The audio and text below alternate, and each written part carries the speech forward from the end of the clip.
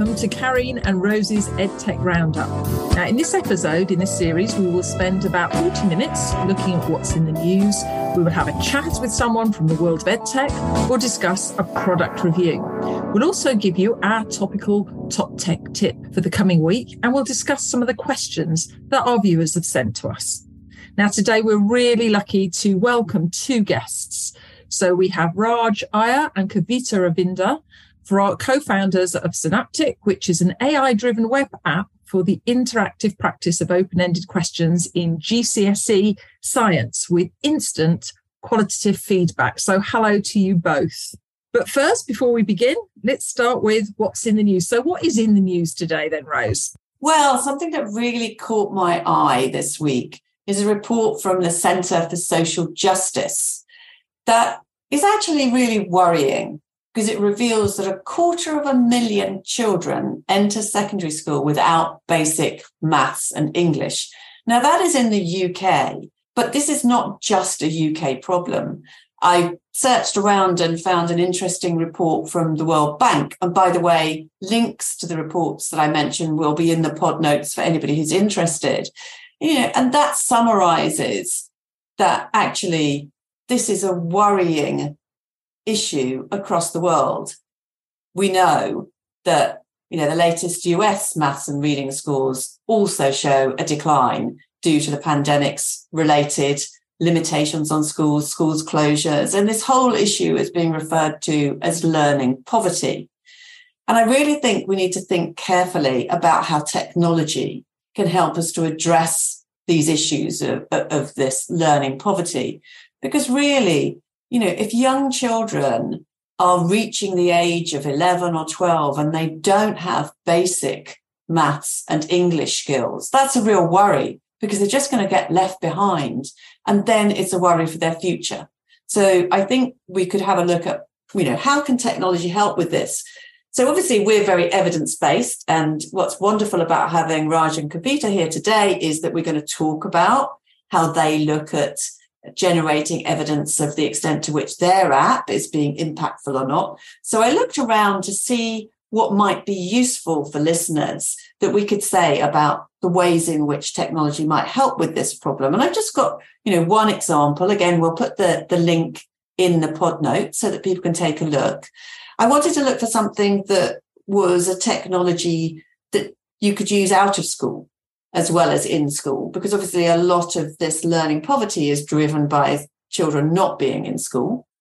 And it's a really nice report from the Nuffield Foundation looking at maths apps. Now, obviously, a lot of maths apps are the kinds of things that, parents encourage their children to use, but also teachers too. So broadly interesting.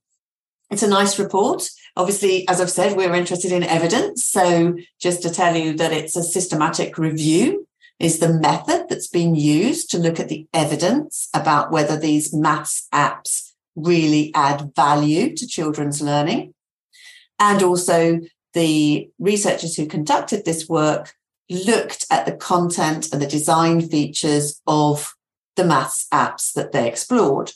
And most of these maths apps were for children aged 4 to 7 in the UK or 5 to 8 in the US, depending on where you're using the app and the nature of the way the app is described for the particular curriculum in the different countries.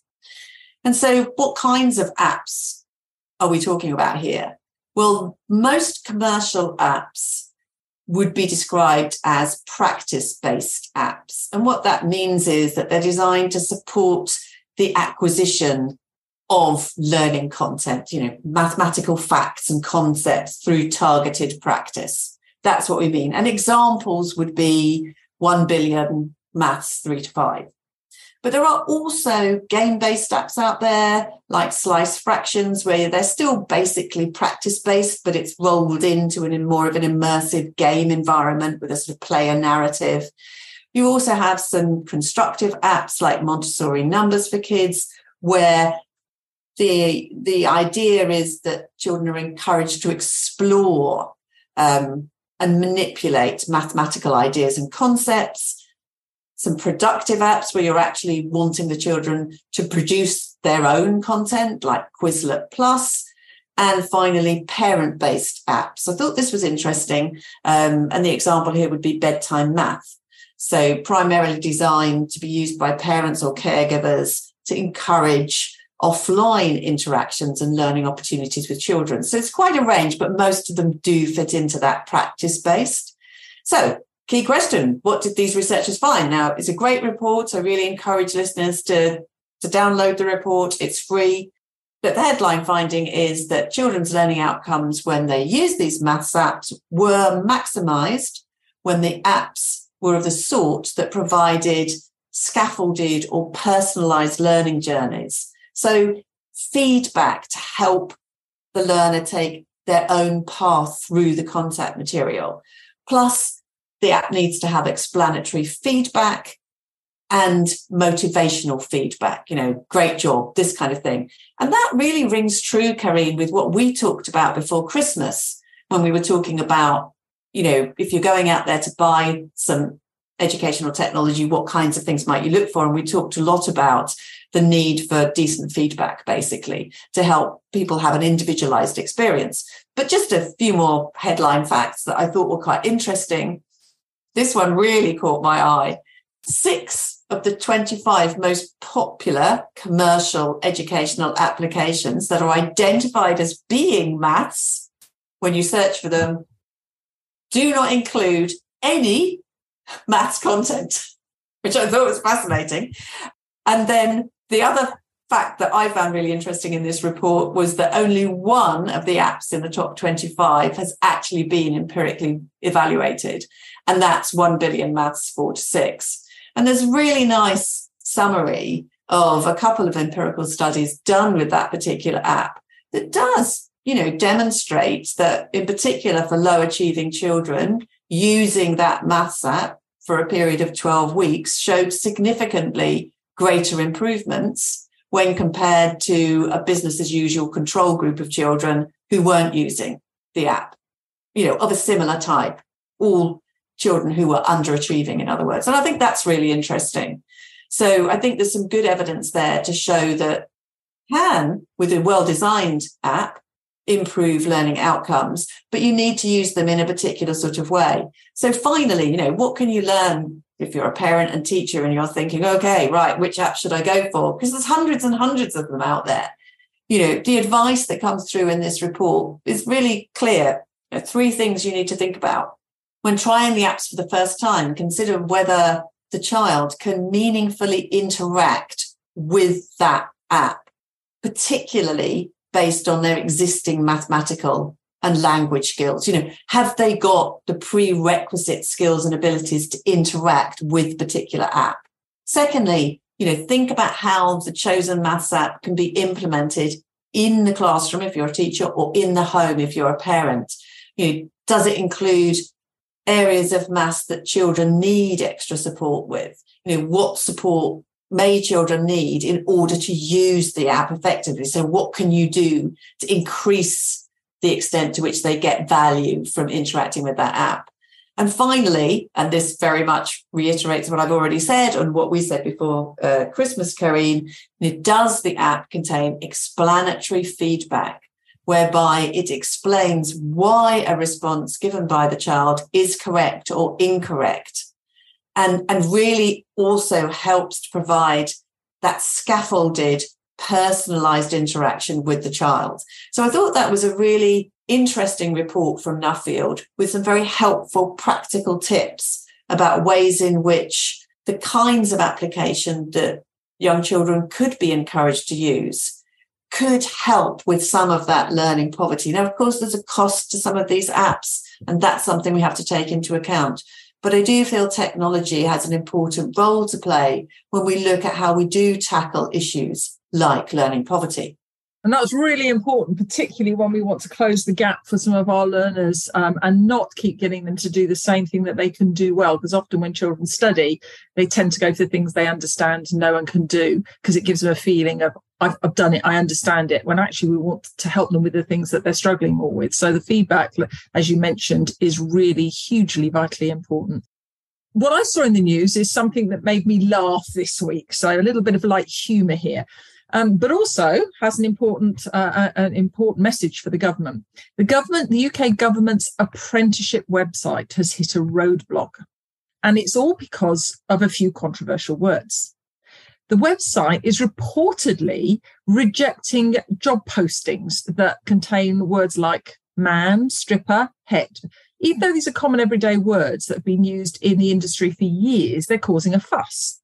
Now, how does that affect people? Well, among some of the rejections was a post on the Isle of Man because of the word man. A head chef was blocked for the word head, and a stripper was stopped for a vehicle stripper apprenticeship from being advertised. Now, Jenny Bicknell, the Director of Education Solutions at Get My First Job, spoke to some of the employees who were affected by these changes, and they are frustrated, to say the least. They're having to change their job postings, and what it's doing is slowing this recruitment process for the apprenticeships that are much needed down. Now, Tom Bewick, the CEO of the Federation of Awarding Bodies, thinks it's just another example of the infamous computer says no. He believes that the algorithm needs a sensible override function and that these online bots are programmed by humans. So we need to be careful about what we allow them to censor. Now, the Department of Education is aware of the situation and is working to resolve this.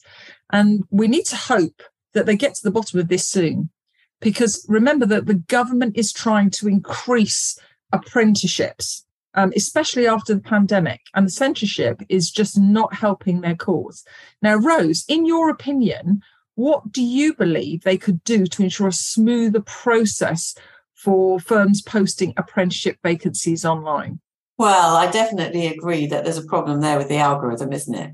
I mean, it's completely the wrong way around, isn't it? Where the people posting the job are having to censor their applications to make sure it doesn't include the words that the algorithm is quite wrongly blocking. Yeah, it's definitely wrong there. So first of all, the algorithm needs to have been designed with a much greater appreciation of what the actual task at hand was here and the kinds of job descriptions that are going to come in and that are acceptable. I suspect, though I don't know, because I don't know exactly what the technology behind this is, but it looks to me like it might be a rather old-fashioned algorithm that doesn't have the capability to learn and improve and to understand from a set of job applications what is appropriate and what isn't appropriate. I remember decades and decades ago when I was a student at Sussex University, the number of times that there were problems with my email address because it had Sussex were too many to count. They were in the early days of algorithmic censoring, and it was obviously sorted out quite quickly. But really, we don't want to take a step back to those days. So we need much better designed algorithms that can learn and improve as well.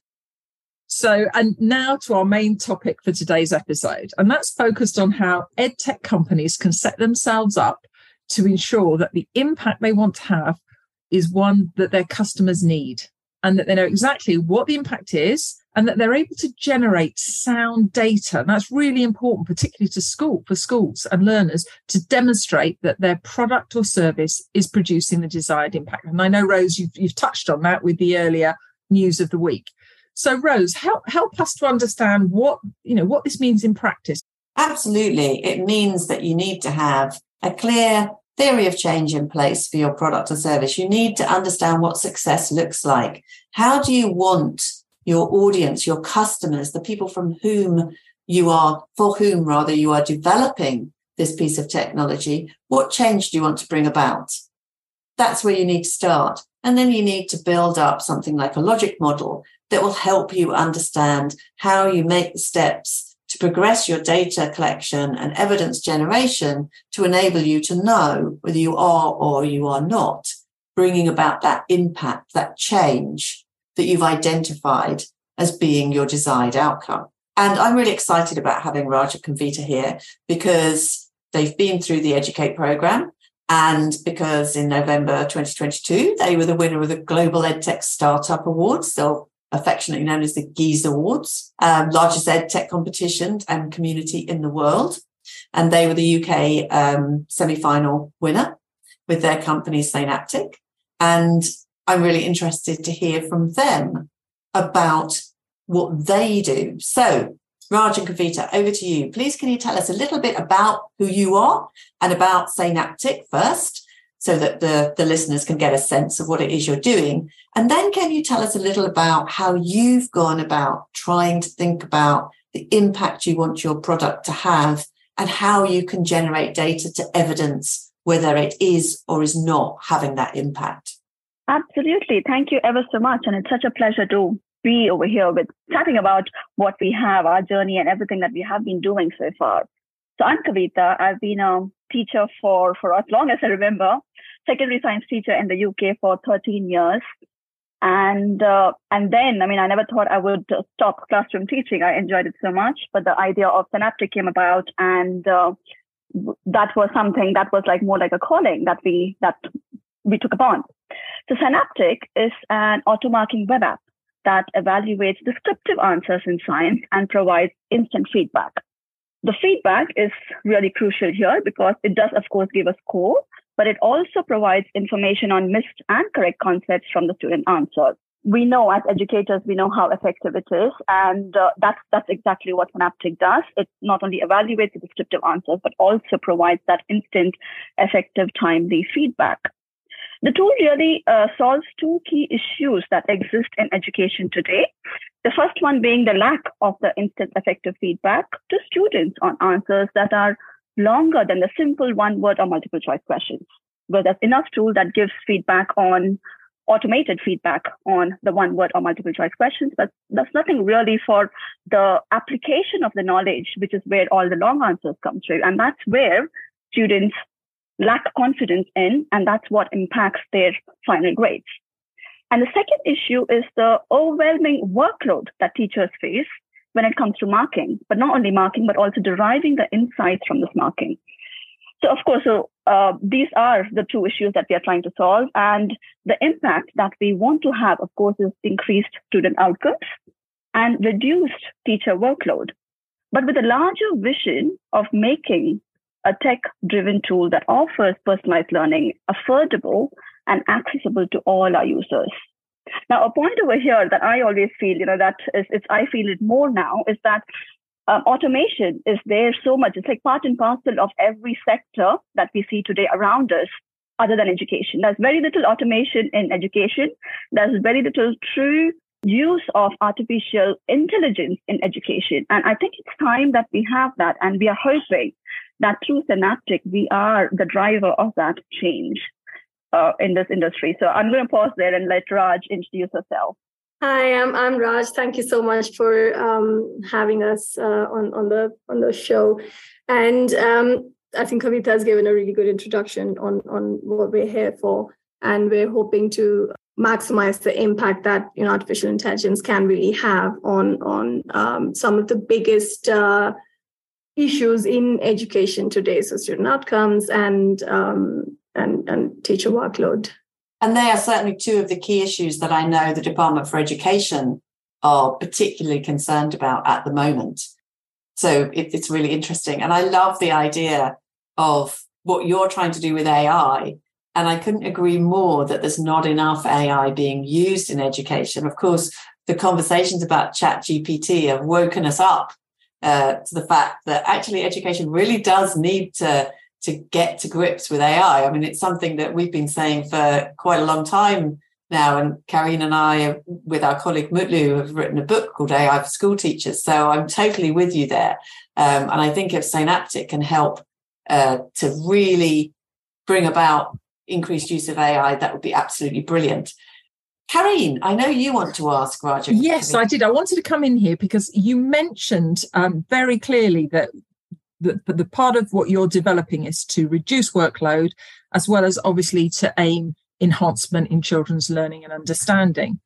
Can you share with us your personal experience of the Educate programme and how it equipped you to demonstrate the effectiveness of Synaptic in delivering on its promised outcomes? And the reason I'm asking that is in the light that many technologies aimed at supporting learning, easing teacher workload, encouraging critical thinking, and providing instant feedback and identifying gaps really have fallen short of their promise. So what is it about that Educate programme that helped you achieve your goals?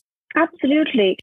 Rose mentioned a very interesting point as how, as an EdTech company, we need to start off with the base of theory of change and logic model. And I'm pretty sure if there are other EdTech founders listening to this, they would agree with us that not many of us really start over there. And speaking for myself, having spent 12 years plus just as a teacher, and then switching over to an EdTech founder, I had a clear vision of what the pain point was and what is the problem we are trying to solve and how can we build a product that would be useful for teachers and students. But I had no clue, and I didn't even know that there was, that we have to be at the product development stage itself. We had to be evidence-led and we had to be impact-driven. And so it was like, for me, it was a total enlightenment. We were able to embed a lot of what onto our product development. So the Educate program was extremely useful for me because it kind of, the research questions that we can ask, and we'll talk a bit more about it when we talk about logic model and the theory of change itself and how we used it. But yes, I think for me, coming from a completely non-research background, asking those research questions and making sure that the product is impactful, and then how we measure those impacts, I think that was really, really useful about how to set it and how to embark on that journey. And Raj, what about for you? How did it help you as the co-founder of Synaptic? Absolutely. I mean, although I came from an academic background, I've been in research for many, many years. Concepts of theory of change and logic model and so on was definitely theoretical knowledge that I had, but it really helped me, participating in the Educate program, helped me to put all of that, theoretical knowledge in the context of product development. And like Kavita said, from day one, because we were part of this program, we made sure that, all the way from technical infrastructure that we had in place was best suited to then help, deploy an effective learning tool in the end, which will then help us to measure the impact and the outcomes that we hope to achieve from, the two very clearly different stakeholders, the pupils and the teachers. So all the way from, the thinking about the kind of data we need to collect from our users and, how they might be actually interacting with the product and use the product to then achieve their own individual goals of, improving their student outcomes, for example, or having an effective reduction in teacher workload. So absolutely, yeah, it's a very different perspective to actually using some of these theories to give a foundation to product development. And I think at almost every stage of product development, we've made sure that we've taken a step back, thought about everything, put everything, pen to paper, and then did the deployment in that way. Thank you. What would you say to people who are listening to the program who actually are listening to this podcast who actually think, but yes, that's great, but the point is it's taking time away from my development? Why would you spend the time coming to a program like Educate? What is the rub there? Why did you do that? Because obviously you're going to spend a certain amount of time on the program, which is taking away the time when you could be developing. So what is it that you would say to these people who would say that's all well and good, but it's taking time away from me, and the development side? That is, yeah, you've hit the nail on the head. As founders, it's very, very crucial. Time is really crucial. I think maybe it helped to have come from an academic background because it's, data and being evidence-based and being data-driven has been at the heart of what we do on a daily basis. And that really helped us to almost seek out programs like, what Educate had to offer to make sure that we are measuring at every single stage, everything that we do. So in all the way from, even if it's, marketing efforts or product development efforts, everything was designed in such a way that there were measurable outcomes in place. And, it's trust me, whoever's listening, that it's worth the time. And it's a lot of extra work to then go back when you realize that, I wish I knew the answer. I wish I had a metric that would tell me what I should do next in product development, for example. It's a lot more difficult to retrace your steps back to then put the infrastructure in place. So I think as developers, it's very, very important to have at least nail the data model, the backend data model, have that, the foundation for that in place. The logic model totally helps you to do that. And, suddenly you find yourself sailing a very, very smooth sea. Thank you, Raja. That saved you time in the long run and also Absolutely. gave you effective feedback, was another mechanism for effective feedback for you as a company. Absolutely. And it hasn't stopped. We started with, a particular data model. At every point, I think the theory of change, it can be applied at multiple aspects of EdTech. So it's not just, we're all here to improve, student outcomes. Yeah, of course. But the theory of change can be applied and incorporated at different levels of, your different levels of stakeholders that you're working for. So, for example, I just want to, highlight. So we wanted to measure user behavior in terms of, can we bring about change in our pupils just coming back to the product and using it maybe 4 days a week? Now, that's a behavior change that we want to see in our users. So the theory of change can be incorporated to, measure and monitor and evaluate user behavior. From a teacher's perspective, that could be just measuring, having a better perspective or being more open to using AI-assisted tools in the classroom on a day-to-day basis. Now, that's a behavior change as well. And we have a logic model in place to help us incorporate these, the framework of theory of change. And maybe Kavita can go into a bit more detail on how exactly we use the logic model to then help us to deploy these theories in practice.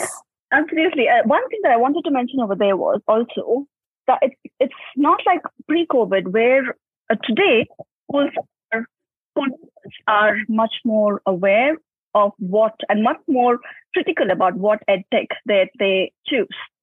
It was not like 2 years, 3 years back where they didn't know about like evidence-based or kind of just went and signed up to any EdTech tool over there. That's not the case anymore. Schools really want a data-driven product. They really want case studies. They really want to know if the EdTech tool is actually doing what it says. So I think if that is what our market is, being as founders, it is really important that we have that in place. So for us, it is more like a mindset. It's more like a culture that we have this framework that when we engage with schools, when we engage with teachers, we ask them, do you want to actually take part in a pilot to enable us to collect some data it could be we are trying to test if using Synaptic actually reduces your teacher workload. Can we actually, measure if students' achievement is actually improving or if students' confidence is improving if they use Synaptic? But unless we have these questions already in place and we know exactly how we are going to achieve this, we can't do it. So if we had a product out there, just coming back to what Raj said, it's harder to go back and with these things. It's more easier to kind of spend the time to understand what it is and to make sure that it's part of the journey, that we exactly know what we are asking when we go to our stakeholders at the end. But coming to the logic model in itself, it really helps us to find the impact of it, make sure that we know how we are measuring and when we are measuring it, make sure that we have the intermediate benefits as well to our users, not only the larger one, because to check if using Synaptic 4 times a week actually improves students' achievement might take longer time. But what can we do in between that goal? So we have that. If that's your end goal, how can we break it down further to actually still collect some data and make sure that it is still benefiting our end users?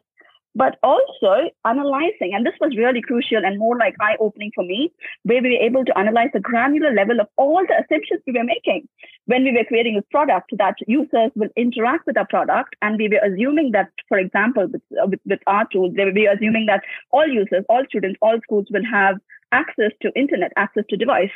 It was such a simple thing. We assumed that they would have the skills to know exactly how to sign up, log in, onboard students. So these were all the assumptions that we were making. But if we didn't have the logic model, we would not be able to analyze. We wouldn't have analyzed all of these in a granular detail to make sure that we have things in place and we could actually avert all, some of these problems. So we knew what the problems were, and we actually had good things in place to address these when we launched. So, and again, it's something that we do every day. It's not something that is done and dusted and we don't think about it. It's part of Synaptics culture now. That's brilliant. And you answered the question I was going to ask, because you get a great view on the value of a logic model and the kinds of things it can help you find out that you can't really find out unless you've got something like that in place. That was great. That was really helpful and useful, and a great insight into the value of looking at tools like logic modeling and theory of change as a way of being able to have a clear, structured process to help you continually generate the right kind of data and evidence to be able to really help your customers to understand what it is the impact of your technology is and whether or not you're achieving that impact. So thank you, Kavita and Raj. That was great. Karine, are you happy with where we got to on that? Is there anything else you wanted to ask? No, I think that was really comprehensive, and thank you both, because I think that's given our listeners, really food for thought. And I think you've covered the key points. That was great. Thank you.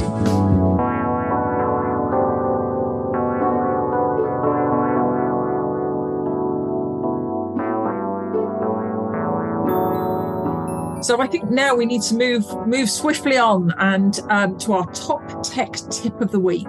I'm going to start with one from Beverly Clark. Now, Beverly was the Tech Woman 100 award winner, and she's an author and an educational consultant. And interestingly, for our viewers, she publishes books on the digital adventures of Ava and Chip, which introduces young readers to the world of technology. And they go through a series of adventures with their mum. And explore the world around them and learn the impact that technology has. And our recent release is Ava and Chip's adventure with self-driving cars. So that's good, because there's, obviously AI has a part to play there.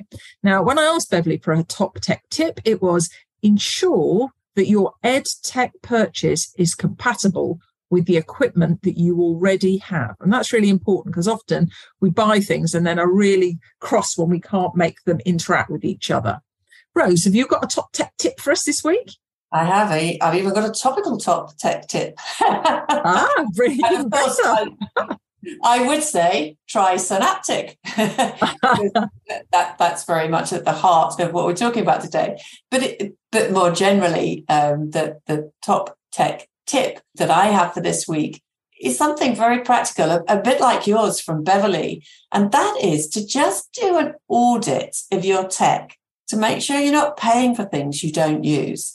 It's really easy to set up continual payment for licenses or for storage, whether you're an individual teacher or a parent or a learner.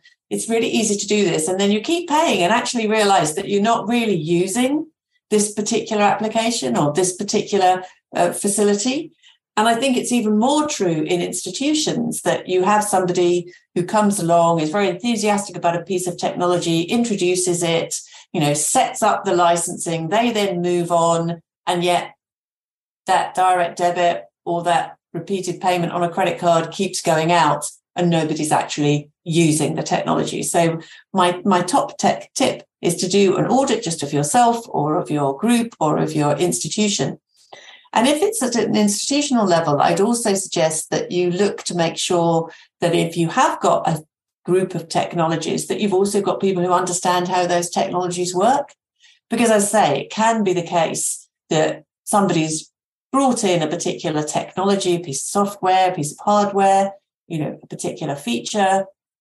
They've then moved on somewhere else, and actually you're still paying for it, and you haven't got somebody currently on the team who does understand how to leverage that technology. So an audit, it may sound boring, but it can save you some money, and I think that's extremely important at the moment.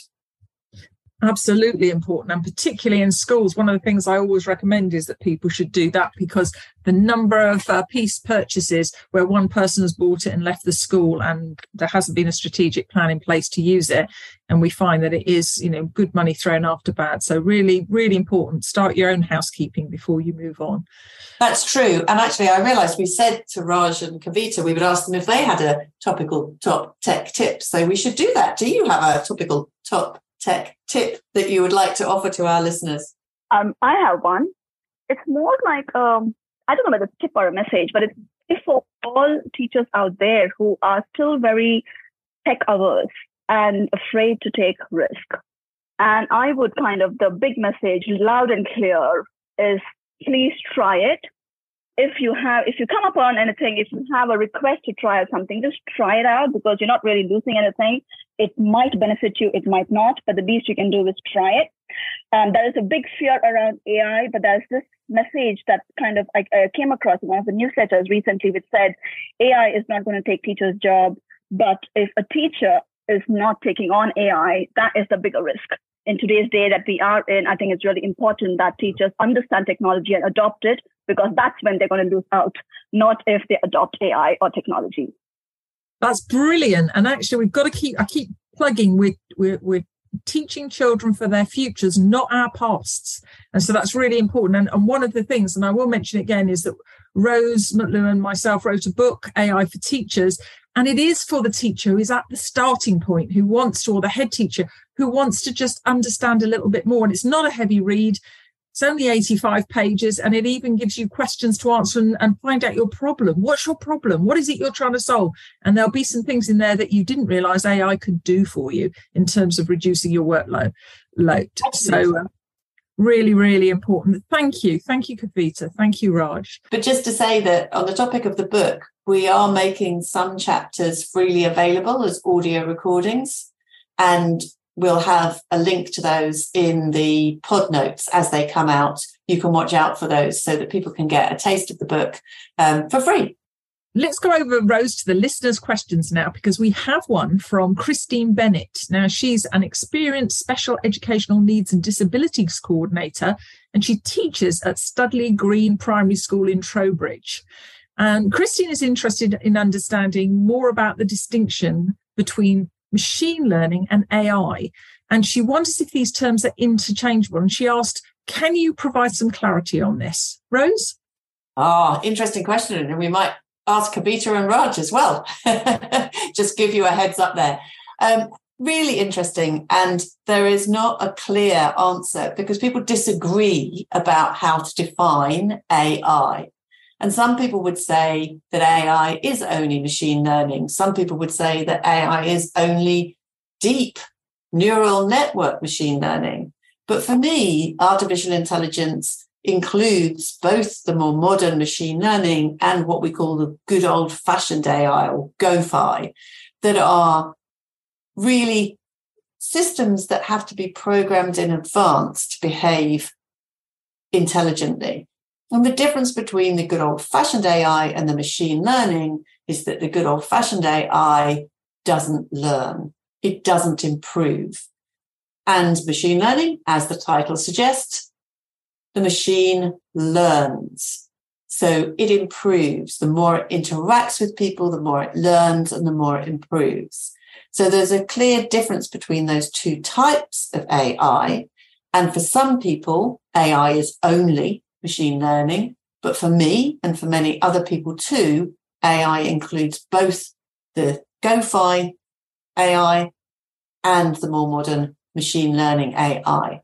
And whilst there's a clear advantage, as you can see, to having a computer program that does learn and can improve, there are also some advantages to the old school methods of AI, because they're much easier to explain and to help people understand why the machine has made the decision that it has. So there are benefits of both. I don't know, Raj, Kavita, what would you say in answer to that question? Yeah, I'm happy to take that one. I'd actually go one step back, Rose, to say that artificial intelligence can be a very mechanical process as well, and it doesn't really have to be machine learning, because I think AI at any level, if you can automate repetitive work to aid a human to a certain extent, that's artificial intelligence.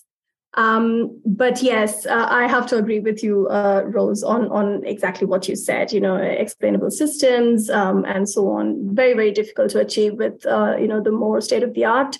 However, in Synaptic, it's a very hybrid system where we do a lot of explaining with old-fashioned rule-based systems. And then, we have more state-of-the-art to do the rest. So, yes, I completely agree with you. But sometimes artificial intelligence can be very, very rudimentary as well. Thanks, Raj. That's really helpful. And hopefully, Karine, that's going to be useful for Christine as well. Yes, I think that'll give her an outline of what the terms mean, and that actually it's part of the whole. So, but again, in the book, we've actually dissected that so people can read that bit by bit, haven't they? So they can get their head around it. So, yeah, and again, as Rose said, there's the free chapters on board. So I think that concludes our podcast for today. And thanks for joining us. We hope you found it enjoyable. It's goodbye from me and it's goodbye from her. Goodbye.